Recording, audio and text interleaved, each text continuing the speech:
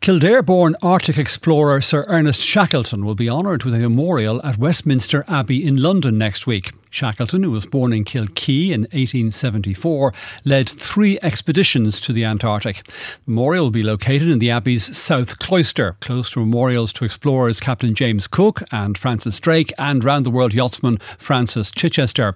Ernest Shackleton's granddaughter, Alexandra Shackleton, joins us now on the line from London. A very good afternoon to you, Alexandra, and thanks indeed for taking our call this afternoon. Now, I understand this memorial has come about very much at the urging of yourselves, the family.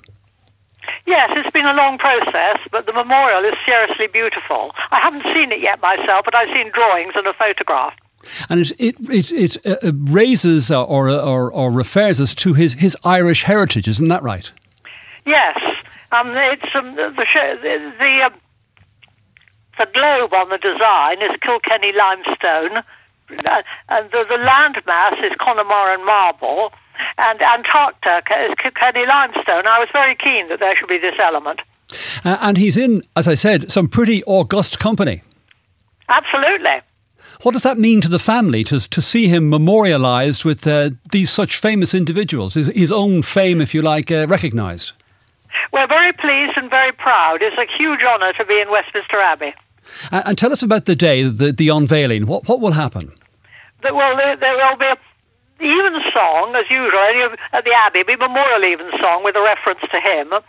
And then some of us go to the South Cloister, where the Princess Royal will unveil the memorial. And I make a speech, and my son does some readings, and various other people do readings. It's going to be a wonderful day. So you'll have Princess Anne there in attendance, and in your own speech, I don't know if you've got round to writing it yet, but what would you be hoping to say?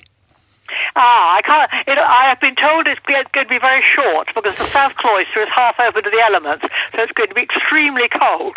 Right, so I'm gathering my thoughts on what to say. Well, I mean, for our audience, how would you describe your grandfather? Well, I suppose if you had to define Ernest Shackelton one word, it would be leadership, the way he led his men. And that is why, so 100 years later, there's so much interest in him. Expeditions go out in his memory, in his name, and there's a lot going on. I will tell you one thing I'm going to mention in the speech.